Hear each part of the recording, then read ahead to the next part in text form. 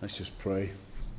Father, we thank you for the way that we've been led into your presence through the music and just being able to sing and to praise you tonight.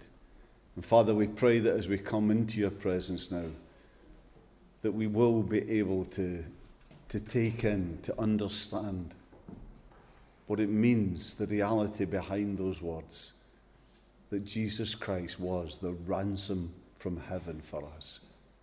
Lord, open our hearts and minds now in Jesus' name. Amen. Okay, so this weekend we have again, as we've said, celebrated Easter.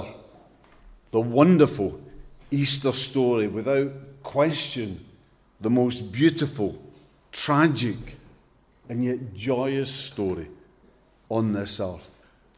But as this weekend draws to a close, I want to make sure that you really know what needs to be known of this story. That all the imagery that today is around it, of spring chicks and Easter eggs, the Easter bunny, I often wonder what is that ever all about, but that these won't obscure for you what is the true meaning and true significance of Easter. So let's just look again at the Easter story. And of course, at the heart of this story stands Jesus Christ. Jesus Christ, God's Son, God become man, who died on the cross that first Easter. Yes, Christ on his cross. That's who stands at the heart of Easter. But why do we want to keep on remembering, even celebrating, something so awful and so terrible? For two reasons. First, because of what he died for.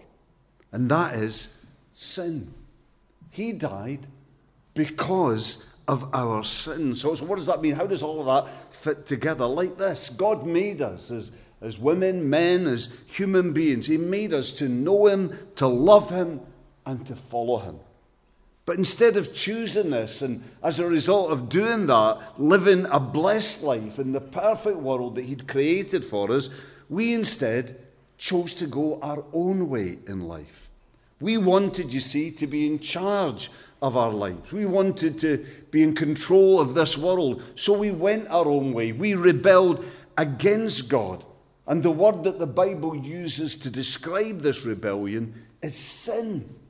With the result of sin at the human level being there to be seen all around us and within us, in messed up, chaotic lives and in a messed up, though still beautiful world. But far more important, and the root cause of the chaos that we experience, is what our sin actually means for our relationship with God. For you see, God is holy, meaning he is perfectly pure, perfectly good. And this, his nature, this means that he can have nothing to do with anything or anyone who is affected by sin. So you see, sin then puts a barrier between us and God.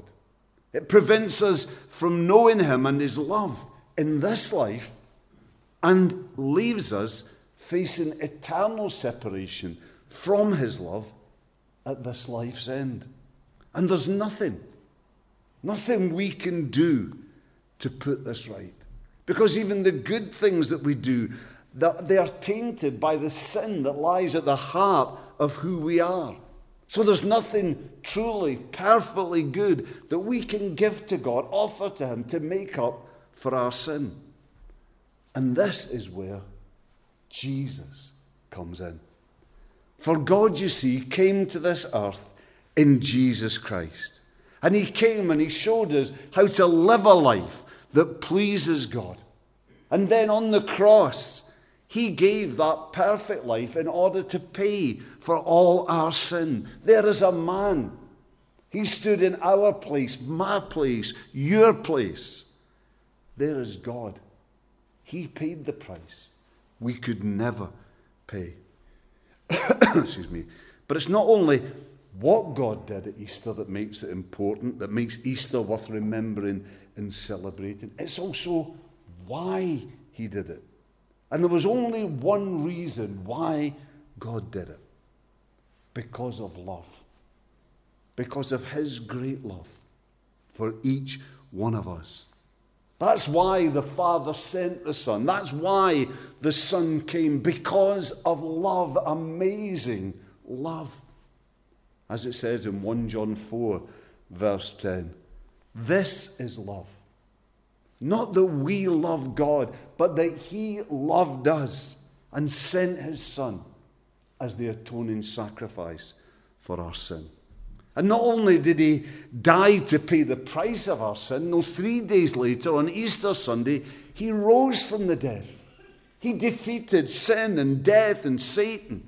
And so as we put our trust in Jesus and what he has done for us, not only does God save us from the punishment of sin, he also breaks the power of sin in our lives. He gives us the power we need to live a new life right now. Not a life where we cannot sin, because of course, while we're living in this body on this earth, we can sin. But a life where we can now choose not to sin, because the domineering power of sin has been broken in Christ. We share then in all the benefits of his victory as we put our trust in him. That's the bare bones of the Easter story, without dwelling on the horror of what Christ suffered there for us, without detailing out how man's sin was revealed at its worst there at that cross, in the scheming of the Jewish hierarchy, in the cruelty of the Romans, and in his desertion by his disciples. But that is the Easter story. That's what we need to know. That's what we need to make sure that we know. But you know, just knowing it isn't enough. It's not enough. There's a question we need to ask. That is, what are we going to do with it? What are we going to do with this wonderful story? Well, first of all, I would urge you to commit yourself to it. Commit to it. Commit to this gospel. But you might want to protest here. You know, do I really want to commit to something as out there as Christianity is today? Do I want to say that I have faith that God became a man, died on a cross, and then rose again after 3 days? Can we really believe this in days like today, where the general perception seems to be that Christianity was for the more gullible of earlier generations and not for the intelligent man or woman of today? Well, let me just say to you now that all of that is the myth that the media constantly feeds into our society. And you see, they do that, those who run the media, because they don't want to be answerable to God. You see, it's that sin thing. It's that sin thing all over again. They don't want there to be a God so that they can live their lives just as they want. But what they and all who stand with them, what they fail to realize is that all of God's demands of us are for our good. God gives them in order to bless us and to protect us, not with a view to having us live miserable lives, but rather with a view to us living life to the full. God wants us to live life as it was meant to be lived. And the facts are that people who've actually taken the time to really look at the evidence for this gospel have again and again been convinced, and often against their own initial feelings and convictions. For example, there were two men many years ago, Gilbert West and Lord Lyttelton, and these guys were two well-connected Oxford students, and they were viewed as among the leading intellectuals of their day. And together, they thought they were enlightened men. They decided to knock away the kind of primitive foundation stones of Christian faith. And they were going to prove to the lesser intellects, to the ordinary man and woman, that the faith that they based their lives on was actually built on a foundation of straw. So Lyttelton, they divided it up. He tried and decided that he was going to take on proving the job, proving the point that Saul of Tarsus, who we now know as Paul, that he'd never actually been converted to Christianity. And West, he devoted himself to demonstrating once and for all that Jesus Christ had never risen from the dead. And so they went on their separate ways to research this, and they agreed to come together on a certain date to share their findings. And they did that. They came together on that date. And as hard-working academics, they'd both done their research. It was, though, a surprising reunion. For you see, Littleton had come to be convinced of Paul's amazing story. And West had come to a conviction that Jesus actually really had risen from the dead. That there was no other way he could find to explain things like the eyewitness evidence, the transformation in the disciples, the reaction of the Jews and Romans, and the later explosive growth of the church. There was no other way adequately to explain it other than the fact that Jesus Christ had actually risen from the dead. And what both these men also had to share with one another is that each of them, through their studies and independent of one another, had become Christians.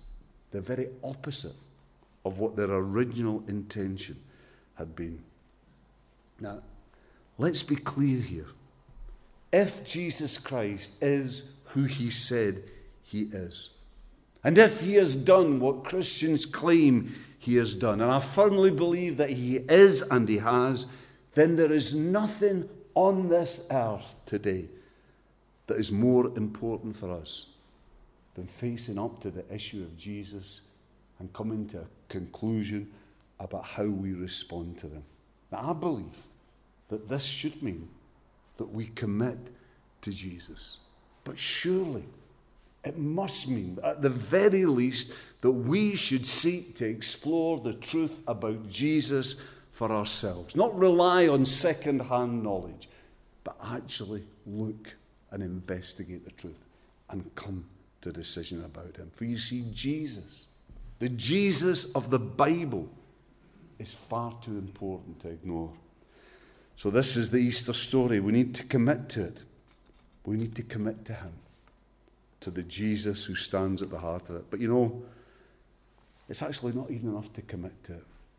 We need to go on from that, to live it and to share it. Now, what I want to do with you here is just share with you a story I found of someone who did this in a wonderful way. It's a bit longer than the stories I would normally share, but it made an impact on me, and I felt it would be right to share it with you tonight. And it's the story of a lady called Edith Burns, who was a wonderful Christian who lived in San Antonio in Texas. And she was the patient of a doctor by the name of Will Phillips. And he was a gentle doctor, a man who saw his patients as real people. And his favourite patient, was Edith Burns. And one morning he went to his office with a heavy heart, and it was because of Edith. And when he walked into his waiting room, there sat Edith with her big black Bible in her lap, earnestly speaking to a young mother sitting beside her. And you see, she had a habit of introducing herself to people in this way. Hello, my name is Edith Burns. Do you believe in Easter? And then she would explain the meaning of Easter, and often people would come to faith. So Dr. Phillips walked into the office, and there he saw the head nurse, Beverly. And Beverly had first met Edith when she was taking her blood pressure, when Edith began saying, my name is Edith Burns. Do you believe in Easter? And she eventually had come to faith. And Dr. Phillips, he said to Beverly on this day, Beverly, don't call Edith into the office quite yet. I believe there's another delivery taking place in the waiting room. But after being called into his office, Edith sat down and sat in her seat, and she took a look at the doctor and said to him, Dr. Will, why are you so sad? Are you reading your Bible? Are you praying? And he came back to her, Edith, I'm the doctor and you're the patient here today. And with a heavy heart, though, he went on, your lab report came back and you've got cancer, Edith, and you're not going to live very long. Edith said, Will Phillips, shame on you. Why are you so sad? Do you think God makes mistakes? You've just told me I'm going to see my precious Lord Jesus my husband, my friends, you've just told me that I'm going to celebrate Easter forever. And here you are, having difficulty giving me my ticket. And he thought to himself, what a wonderful woman Edith Burns is. And things went on through Christmas, etc., etc. And eventually she called him after Christmas and told him that, she needed to be put in hospital. And she said, please put me in there beside women who need to know about Easter.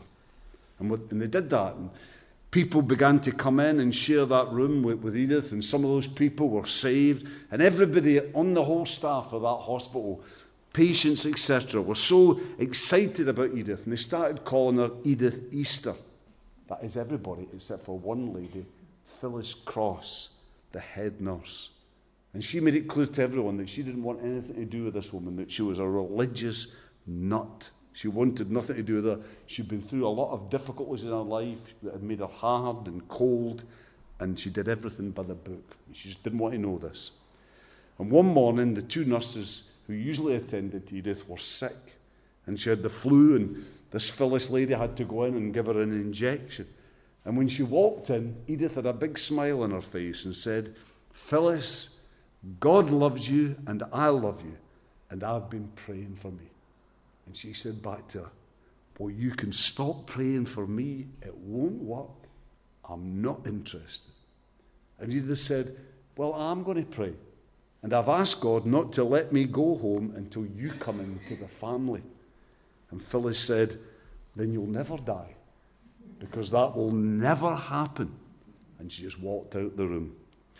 Every day, Phyllis from then on would walk into the room, and Edith would say every day to her, Phyllis, God loves you, and I love you, and I'm praying for you.